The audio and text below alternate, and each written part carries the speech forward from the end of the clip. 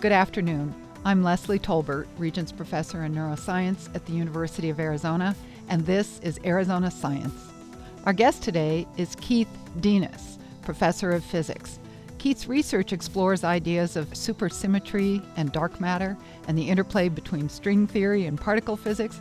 But for the first lecture in the College of Science public lecture series this year, he'll give us a brief overview of modern physics. Keith, thank you for joining us. Oh, it's a pleasure. So I understand that in your introduction to the lecture series, you're going to take us from the physics of planets revolving around suns to apples falling from trees to attempts to develop grand unifying theories of everything. Does that sound about right? Yeah, I think my goal as the kickoff lecturer is to set the stage for the lecturers that will be following in this series. And physics is a unique science because it stretches over all energy scales and length scales. So it goes from the very small to the very big, from the very light to the very massive, from things that are cold to extremely hot, things that are very rarefied to very dense. And because it reaches all these different realms of the extremes in nature, physics has a lot of different applications in all these different areas. And so that's what I'll try to convey, the big picture of physics as it pertains to all the areas that it can reach. How is physics different from the way we do, say, biology? Well, what you're describing is the scientific method. And we study observations and try to draw conclusions in all the branches of science. And certainly physics is like that as well.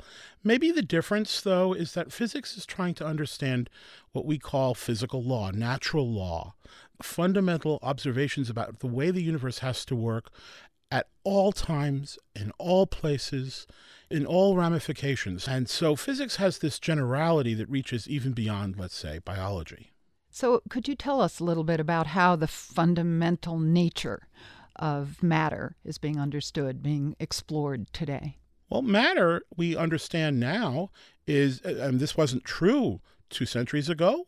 There was a debate whether matter was a continuous thing, like a pudding, where it was a smooth, sort of jelly-like surface, and no matter how much you peered in, it's smaller and smaller length scales, it was always continuous, or whether it was discrete. And if you looked at small enough length scales, it would be made up of individual atoms with empty space in between them.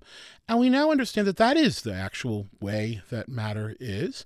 Matter is composed of atoms, and there's mostly a lot of empty space between them and a lot of electromagnetic forces, electrostatic forces that hold things together. So this is a different view of matter that we now have had for a century or so. This is the basis, for example, of modern chemistry and material science. And all of these behaviors follow the same physical laws associated with quantum mechanics and electromagnetism that we understand as part of the bedrock of the way that nature works according to physical laws. Tell us about what you've called the cosmic pie. Well, for a long time, we believed that we understood the basic building blocks of matter, and they were formed out of things we called quarks and things we called leptons. These are just classes of particles, and sort of very ghostly particles we called neutrinos, very light objects. And we thought mostly that was what the universe was made of. But slowly over the past century, we've come to understand that there's another kind of matter out there which we don't see with the naked eye, which doesn't interact in any very strong ways with us. So we kind of call it transparent or dark matter. A better name for it would be transparent matter.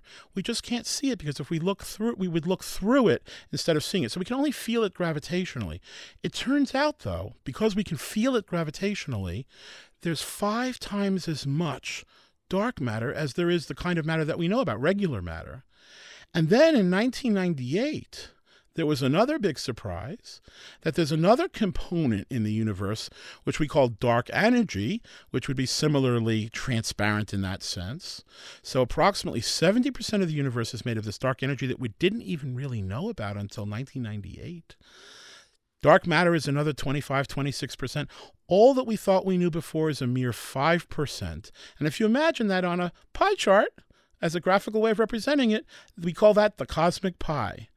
And everything we know about, all that makes up you, me, stars, planets, galaxies, all of that is inside that 5%. And the remaining amount is huge, and there's so much more to learn. Right. Thank you very much, Keith. We'll be looking forward to your talk this Monday to launch the College of Science lecture series. Thanks very much. Thank you.